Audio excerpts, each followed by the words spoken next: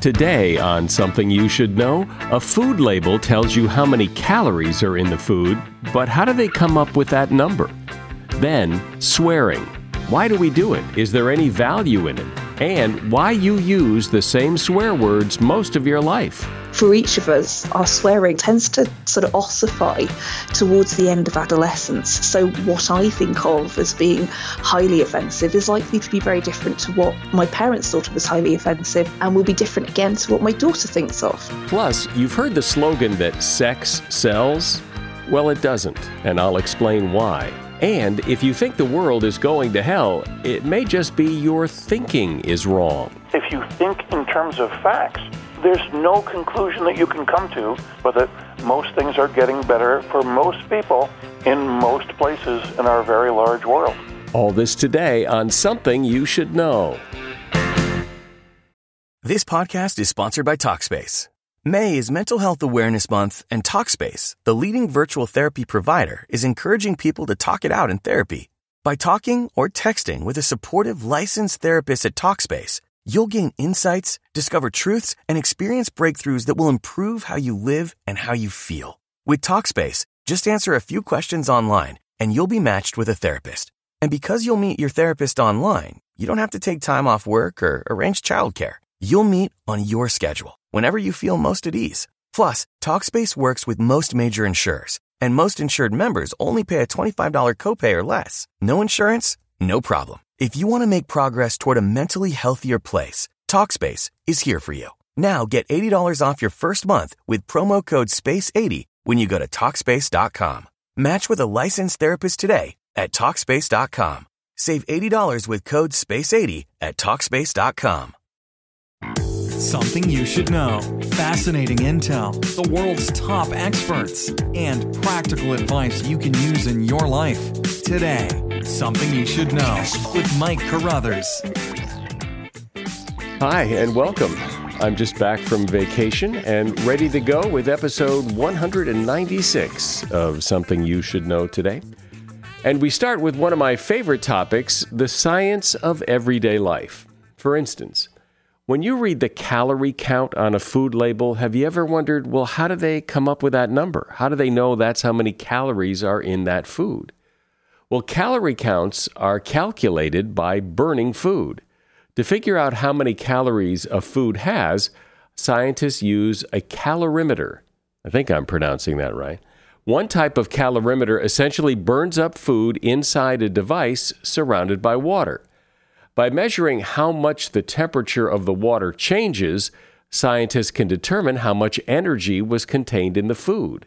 And that's what calories are, energy in food. Density explains why cold water feels colder than cold air at the same temperature. Because water is denser than air, your body loses heat 25 times more quickly while in water than it would in air at the same temperature. That loss of body heat makes you feel colder. You could heat your house with people. People give off body heat, as anyone who's been trapped in a small, crowded room knows. So how many people would it take to warm up your home with just body heat in the winter? The answer is about 70 people in motion, or about 140 people standing still. A Lego brick can support 770 pounds of force.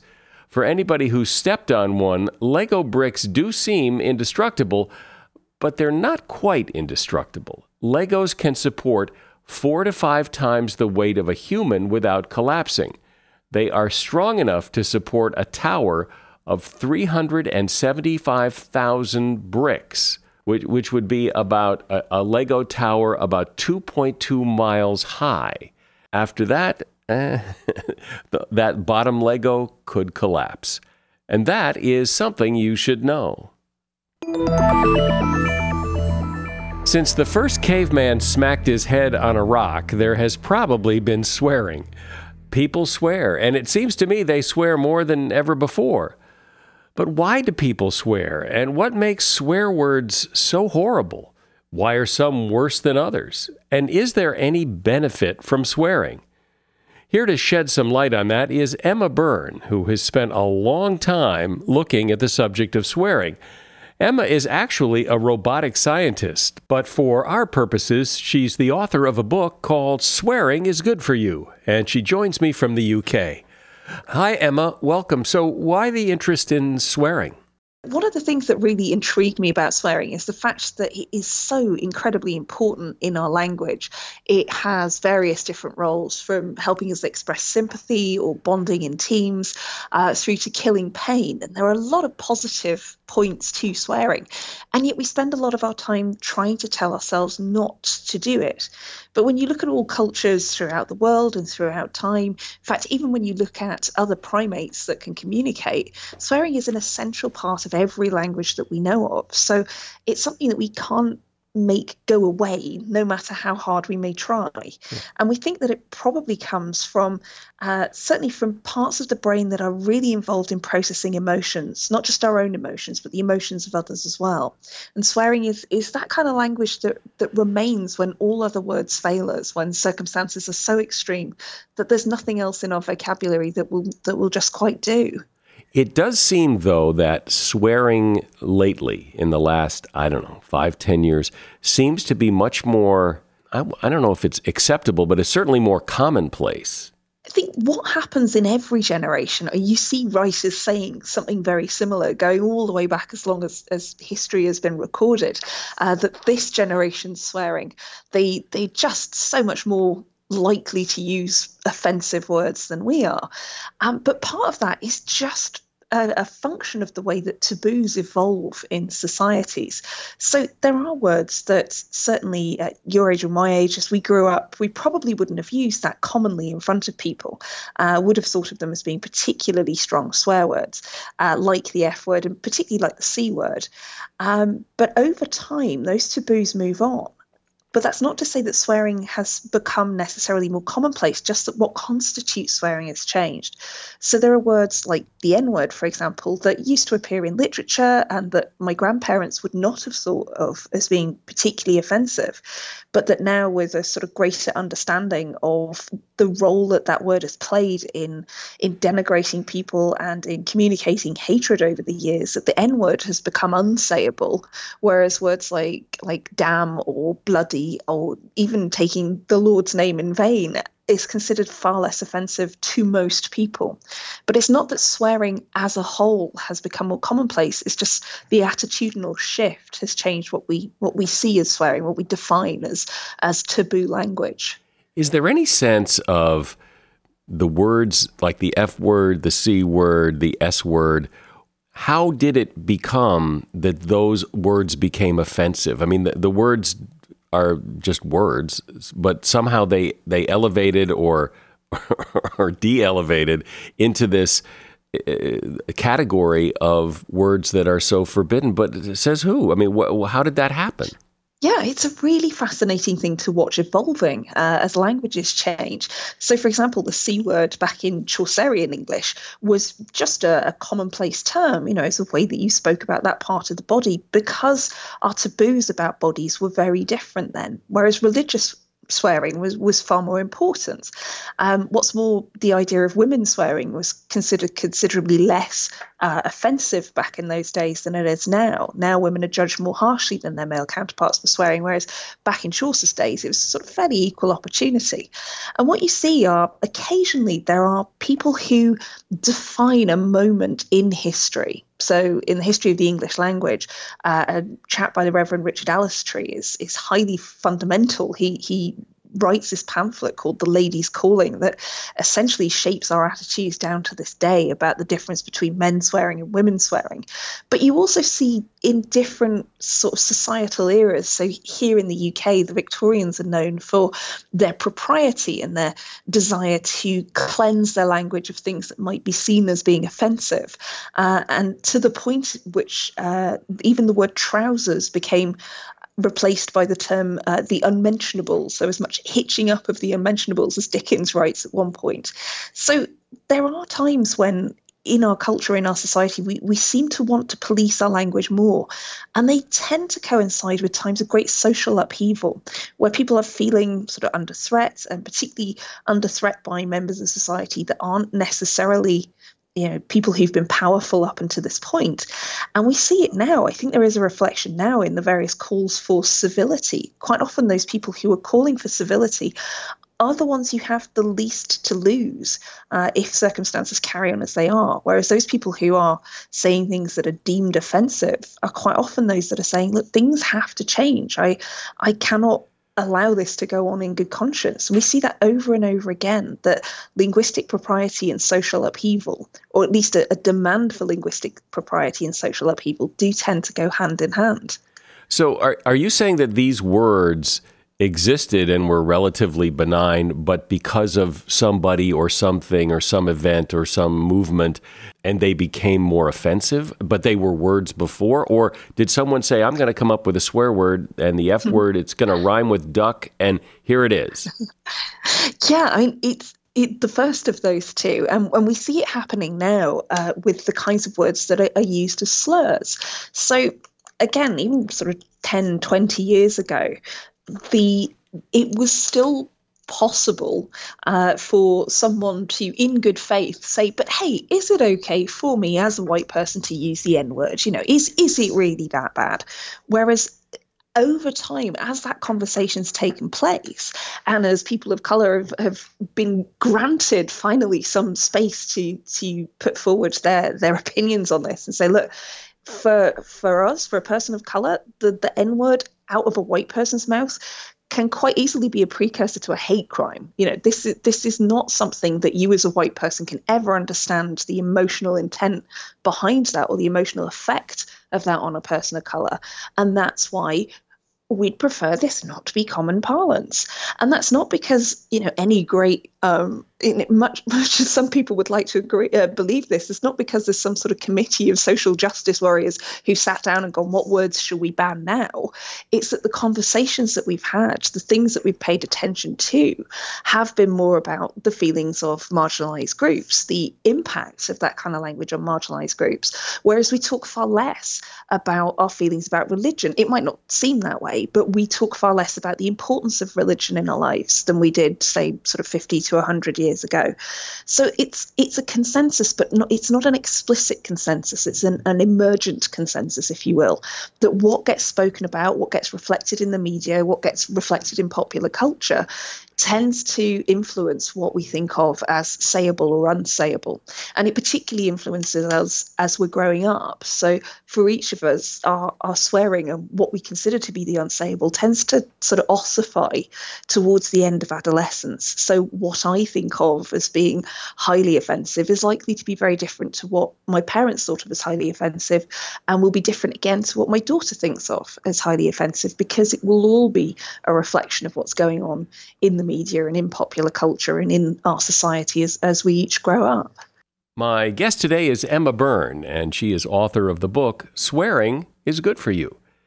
If you wear socks, why not wear the most comfortable socks? And the most comfortable socks, in my opinion, are Bombas socks. I'm wearing them right now. I wear them all the time.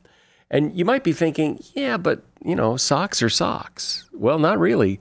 Bombas socks are truly different. They went through a 2-year research and development process and came up with 7 substantial improvements over typical socks, including stay-up technology. It keeps your socks up, but not too tight. They have a seamless toe that eliminates that annoying bump, a cushioned footbed that gives you more comfort. I mean, these are great socks. And here's the thing. At Bombas, for every pair of Bombas socks purchased, they donate a pair to someone in need here in the U.S. So far, 7 million socks have been given away. So what's so great is that when you buy Bombas socks, you're not only getting great socks, you're also helping someone else. And you can save 20% by visiting bombas.com/something. That's BOMBAS.com/something and entering the offer something in the checkout code space. That's bombas.com/something and use the offer code something. If you have to hire someone, what's the best way? Referrals? Well, maybe that could work. But just because somebody knows somebody who knows you doesn't necessarily mean they're qualified. Or you could pull out that file of random resumes that came in during the last 6 months. Maybe there's somebody in there. Maybe. Now, if you're hiring, you need Indeed. Indeed is your matching and hiring platform with over 350 million global monthly visitors, according to Indeed data, and a matching engine that helps you find quality candidates fast. As a business owner, I've found that hiring the right people, well, there's just nothing more important. Don't leave it to chance or a referral or a random resume. Use Indeed. In the minute I've been talking to you, 23 hires were made on Indeed, according to Indeed data worldwide. Indeed's matching engine is constantly learning from your preferences. So the more you use Indeed, the better it gets. And listeners of this show will get a $75 sponsored job credit to get your jobs more visibility at Indeed.com/something. Just go to Indeed.com/something right now and support this show by saying you heard about Indeed on Something You Should Know. Indeed.com/something. Terms and conditions apply. Need to hire? Oh, you need Indeed. A shout out to Claritin for supporting this episode and providing us with samples. You see, for as long as I can remember, I have had to deal with seasonal allergies. Stuffy nose, watery eyes, the whole deal. And the worst for me is it messes up my sleep. I wake up because I can't breathe right. And during the day, well, if I'm working and I'm all stuffed up, then my voice sounds weird, and this is how I make my living. Luckily, for those of us who live with the symptoms of allergies, we can live Claritin Clear with Claritin D. I use it, and if you struggle with allergies, you should too. Designed for serious allergy sufferers, Claritin D has 2 powerful ingredients in just one pill that relieve your allergy symptoms and decongest your nose so you can breathe better. Now, I've been using Claritin D for years because, it takes care of the problem. Ready to live as if you don't have allergies? It's time to live Claritin Clear. Fast and powerful relief is just a quick trip away. Find Claritin D at the pharmacy counter. Ask for Claritin D at your local pharmacy counter. You don't even need a prescription.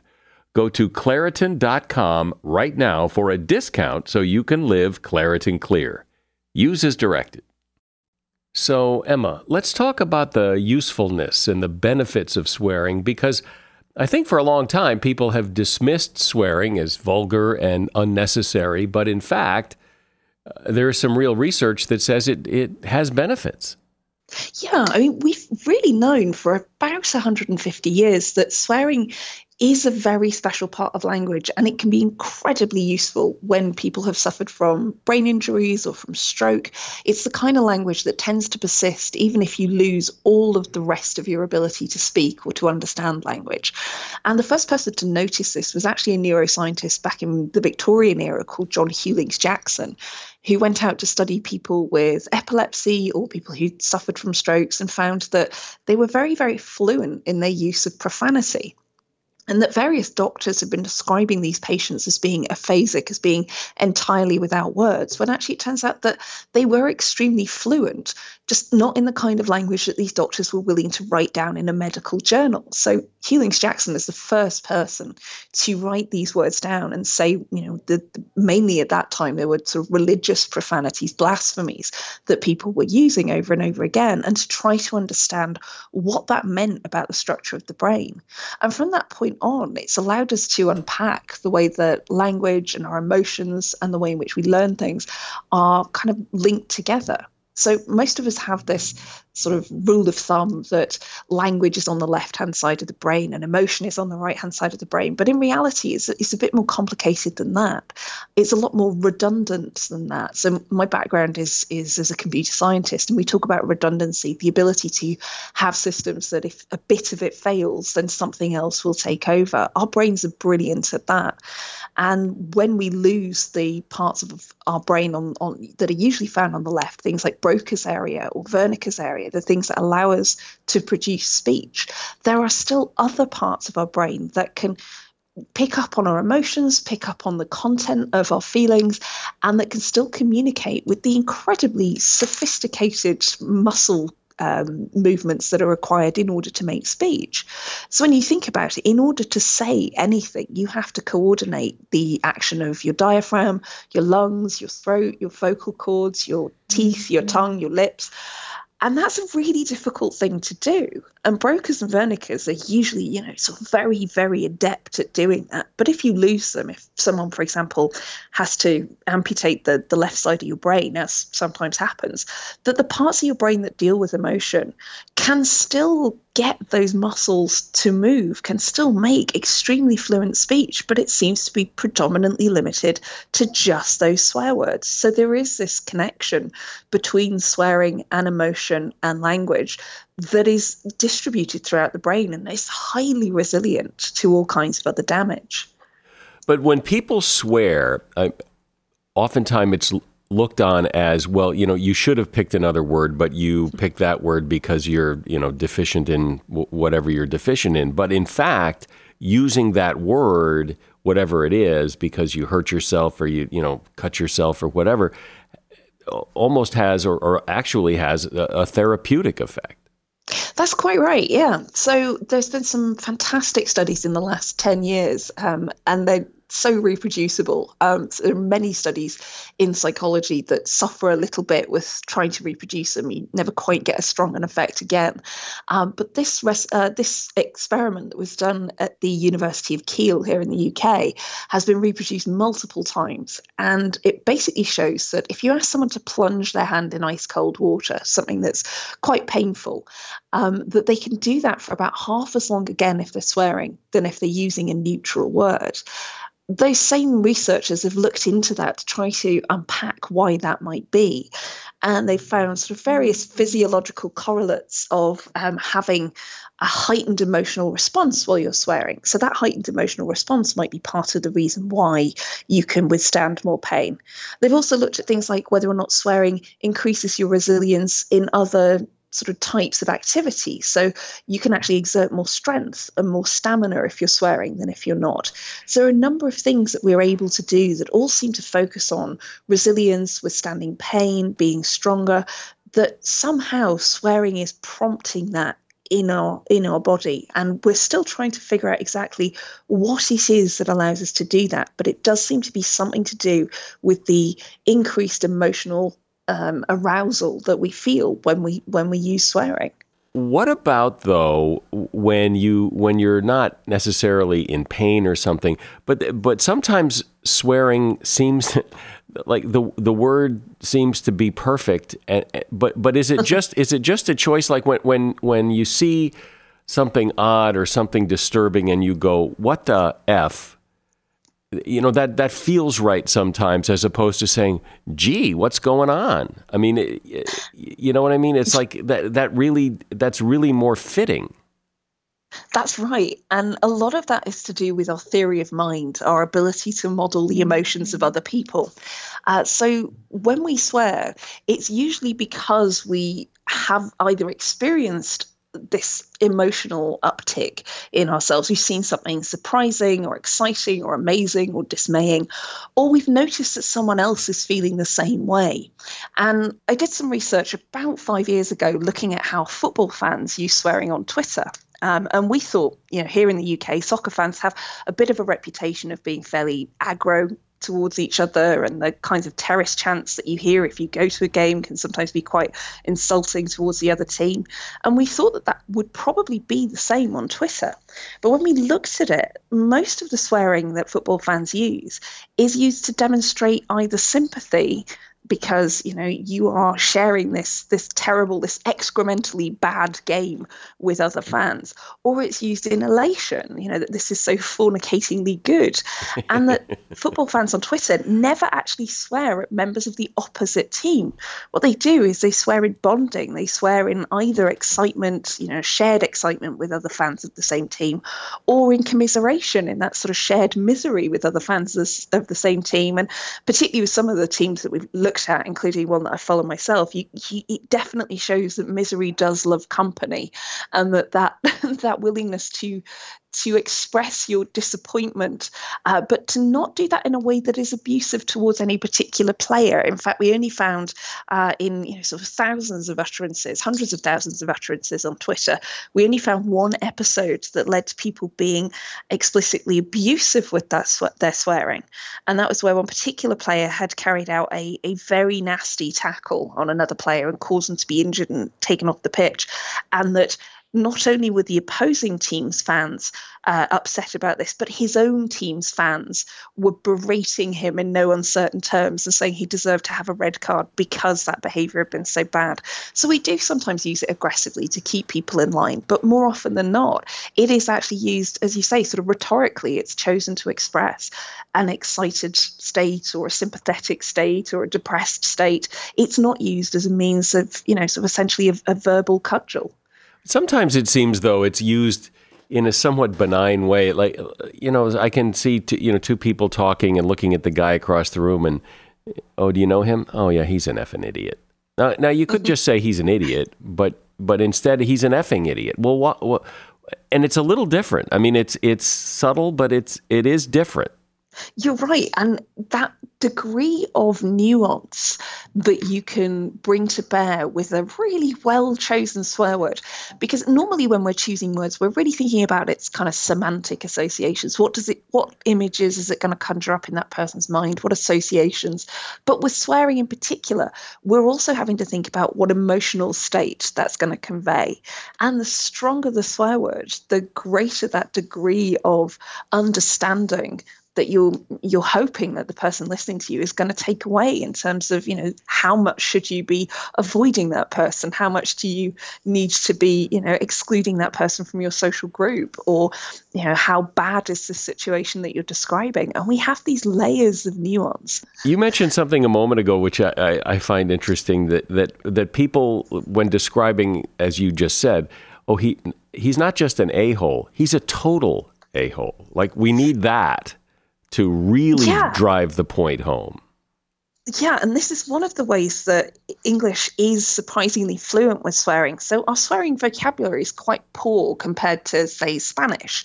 It's certainly very poor compared to Russian. In terms of the number of words we have that are denoted as swearing, we have very few. We tend to rely on the same set of the F word, the S word, a-hole and the C word. But the ways in which we modify them, or certainly even if you think of the ways in which we can conjugate the F word, we use them so fluently.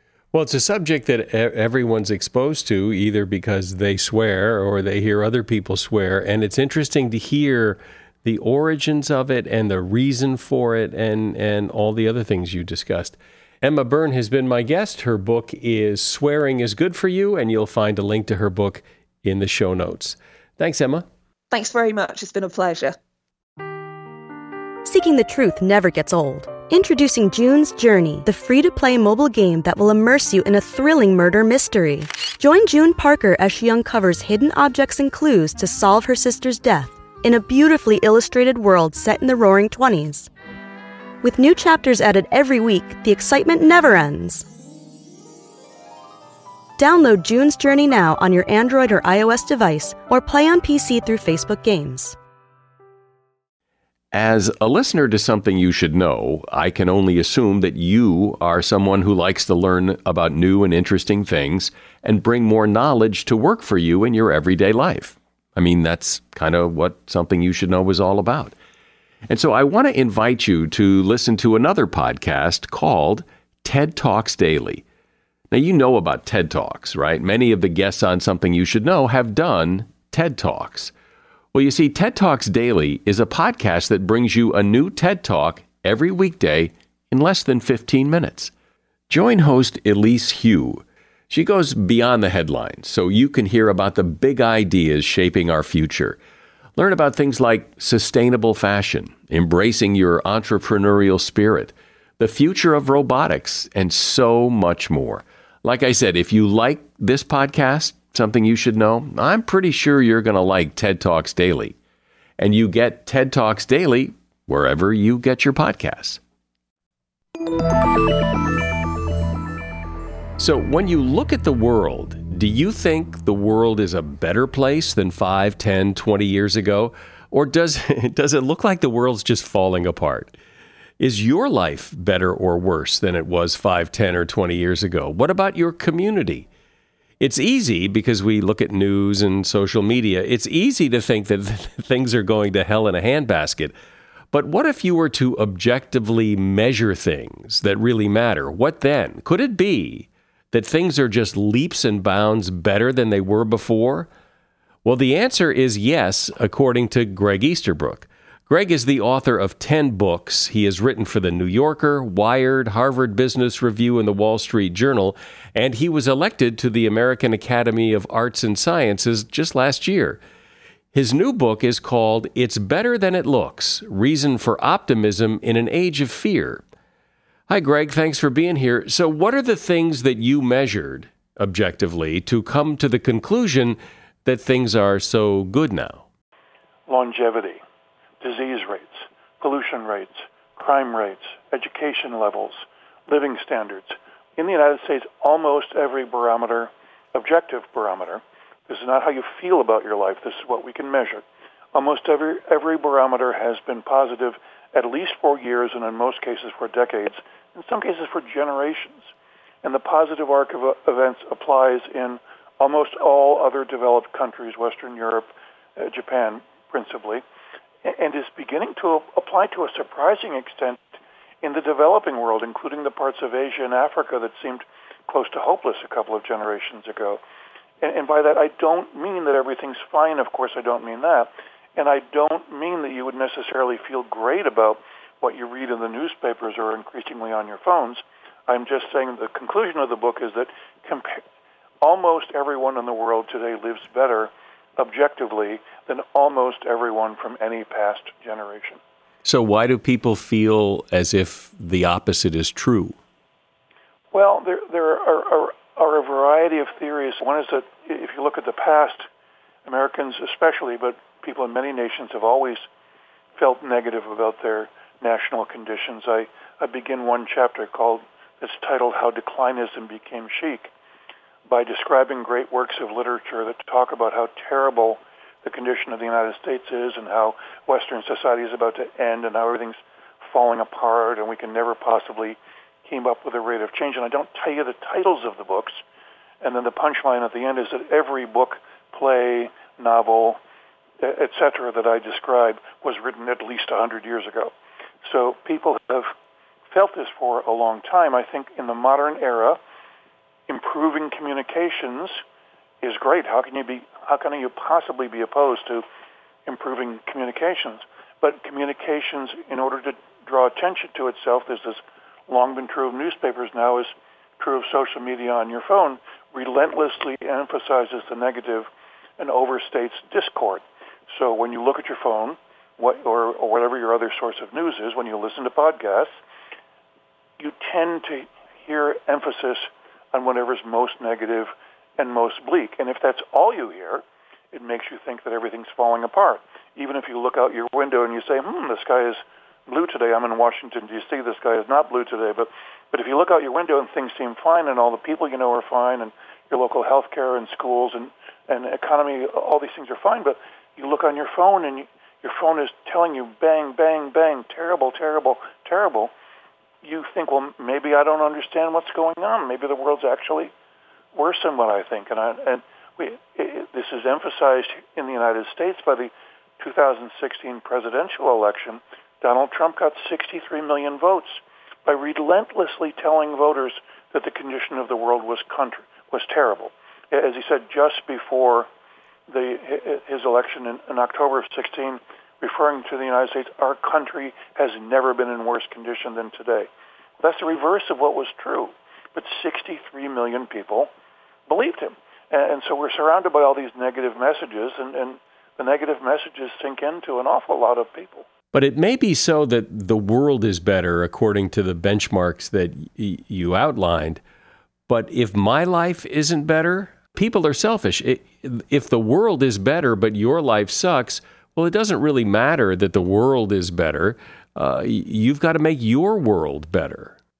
Well, people are selfish, and I think, Mike, you can use selfish, and it's not necessarily a compliment to call someone selfish, but to be selfish is at some level rational.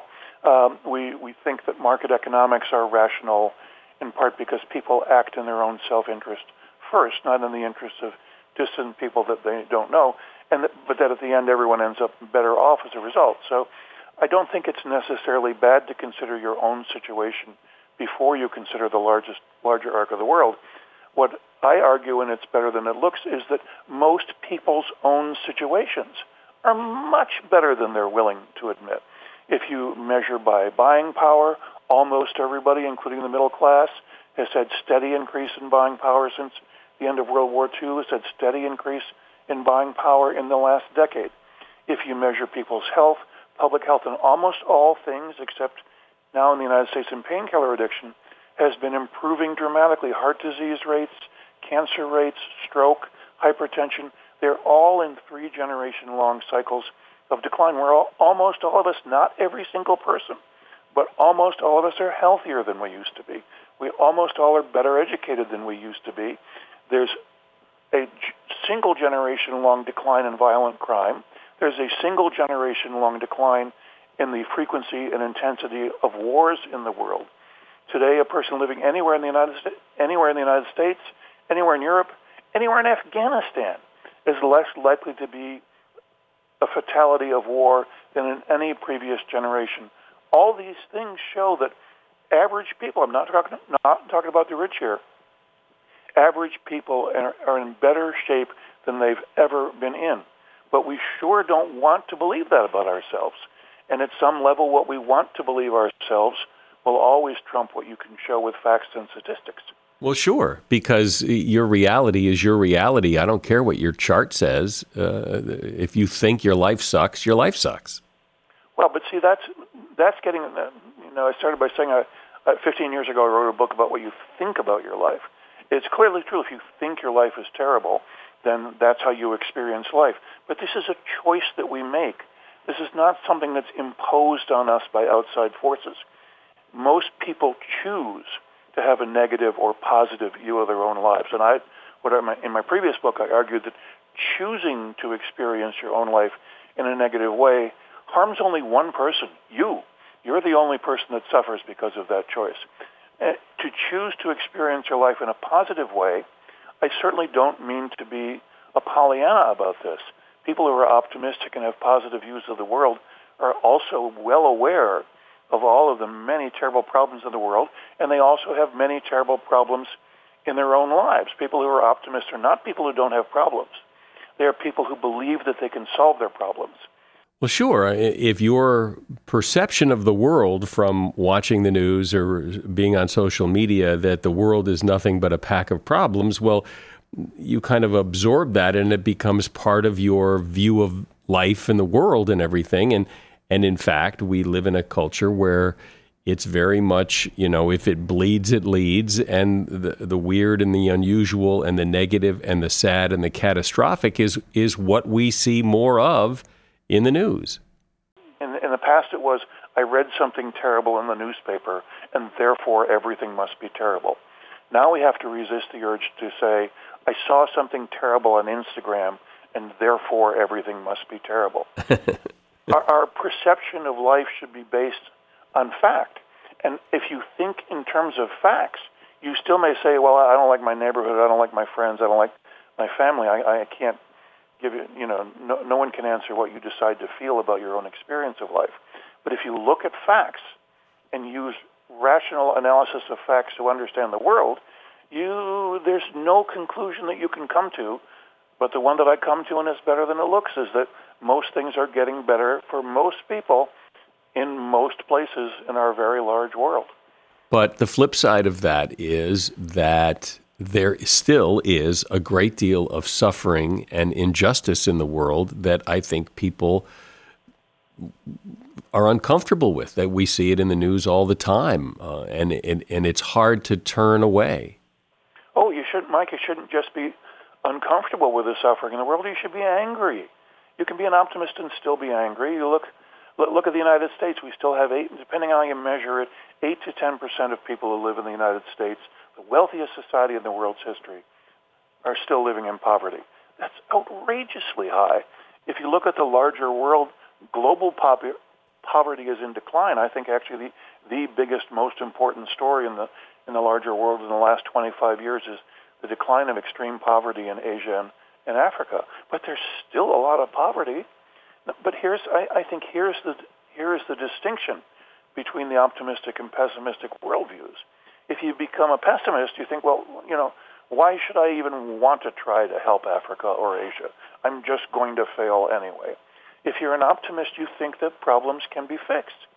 Well, there does seem to be, though, in this country particularly, or maybe it's around the world, that it isn't just problems to be solved. There's a big divide in what is the problem. I mean, there's a lot of people today, particularly on college campuses, calling for socialism and the end of capitalism. Well, that's not a problem to be solved. That's a fundamental difference and divide in how we should live, and I don't know how you solve that. I don't know either. There's you may know this old joke in journalism, Mike, that the ultimate headline that you can put on the front page of the newspaper any day of the week is the headline, "Utopia Still Not Achieved," which is both true, will always be true, and has the requisite negative slant to it. If your standard is, I'll only be happy if everything is perfect for everyone, then you're never going to be happy, because absent divine intervention, it's really hard to imagine how everything could be perfect for everyone. But if your standard is, most things are better for most people, and I see trends of progress in important social issues, let's say climate change is one, that means a lot to a lot of people, then I think you can be optimistic about the future. If you really hope that we can devise some system of government or economics that will end all problems for everyone, we shouldn't rule that out. It would be nice to have that kind of utopian ideal, but it doesn't sound terribly practical, does it? So what do we do with this? I mean, it's great to say that despite all the problems that we see in the world, that things are getting better, and they have been getting better for some time. So now what? Well, let's suppose that you make that pivot, Mike. First of all, I think that you, not you personally, but anybody who thinks in optimistic terms, you increase your likelihood of a better experience of your own life. And that's not an inconsequential thing. Can't guarantee this will happen for you, but most people who switch from a negative to a positive view of the world find that their own experience of their own life, their own one chance at life, improves. And that's not a small thing. But then you look out to the larger world, so, well, okay, what effect is this going to have on the country or even the entire earth? If I think that things can be improved, instead of saying that now, in the last 10 years, our politics has been really motivated with this desire to harm other interest groups. And that's not the way to think about it at all. We should think in terms of civic spirit and want to help other interest groups and want to participate in a grand civic experiment whose end result will be positive, not negative. And I think if you buy what I'm selling intellectually, that the world is getting better and the improvement of the world can be accelerated, then it makes you want to be civic spirited. What does seem interesting to me, though, is that we can't all today agree on what the problems are that we need to fix. That some people claim man-made global warming is destroying the world. Other people say it's not. Some people say we need to stop illegal immigration into this country. Others say open the borders. We can't agree on the problems. And added to that is the level of rhetoric and the yelling and the screaming at each other makes a lot of what you're talking about seemingly impossible.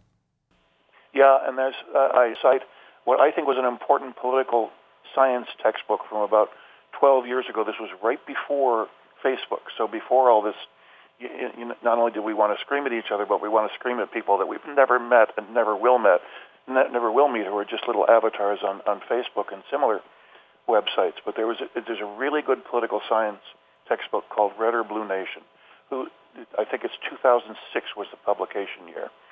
And its basic thesis is that it used to be considered polite for people not to discuss politics or religion in public because you didn't want to offend somebody else.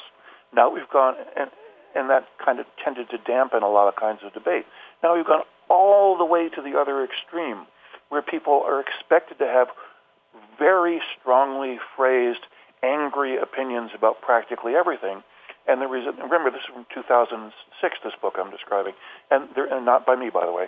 And the result is a society where people yell at each other. And what do we have now on cable news, on our phones, even at public events? We have a society where people yell at each other. We need to get past that, Mike. We really need to get past that. Well, it's an interesting topic, and the good news is, as you point out, that things objectively are better, are getting better, have been getting better for some time, and that's a message that I think we all need to take to heart. Greg Easterbrook is my guest. The book is It's Better Than It Looks, Reasons for Optimism in an Age of Fear, and you will find a link to his book at Amazon in the show notes. Thanks, Greg. Okay, thanks a million, Mike. I'm sure you've heard the advertising slogan, sex sells, but apparently it doesn't. And violence, well, that sells even worse.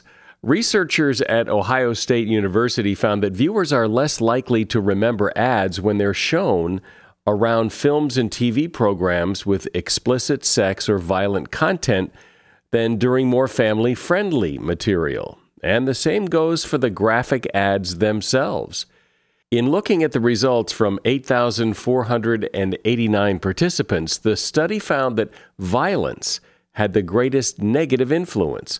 Brands advertised with or around violent content were remembered less often and evaluated less favorably and less likely to be bought than products plugged alongside other media. The lead author of the study says it's not that people are not attracted to sex and violence. On the contrary, people have been attracted to sex and violence since forever. But while violence and sex attract attention, it is at the expense of the surrounding content. So they just don't remember the brands being advertised, which is the whole point of the advertising. And that is something you should know. Remember, we have great advertisers on this program that support this podcast. So I hope you will consider doing business with them because they are what keep this podcast going. I'm Mike Carruthers. Thanks for listening today to Something You Should Know. The Bigger Pockets portfolio of podcasts are worthy of your investment. We're having a real conversation as real estate investors. New episodes available every day. It's important to buy where it makes money and not necessarily where you want to travel to. Bigger Pockets, On the Market, Rookie Real Estate, or Money Podcast. The purpose of flipping is to create more cash so then you can reinvest into other types of properties. The Bigger Pockets Podcast on YouTube or wherever you listen.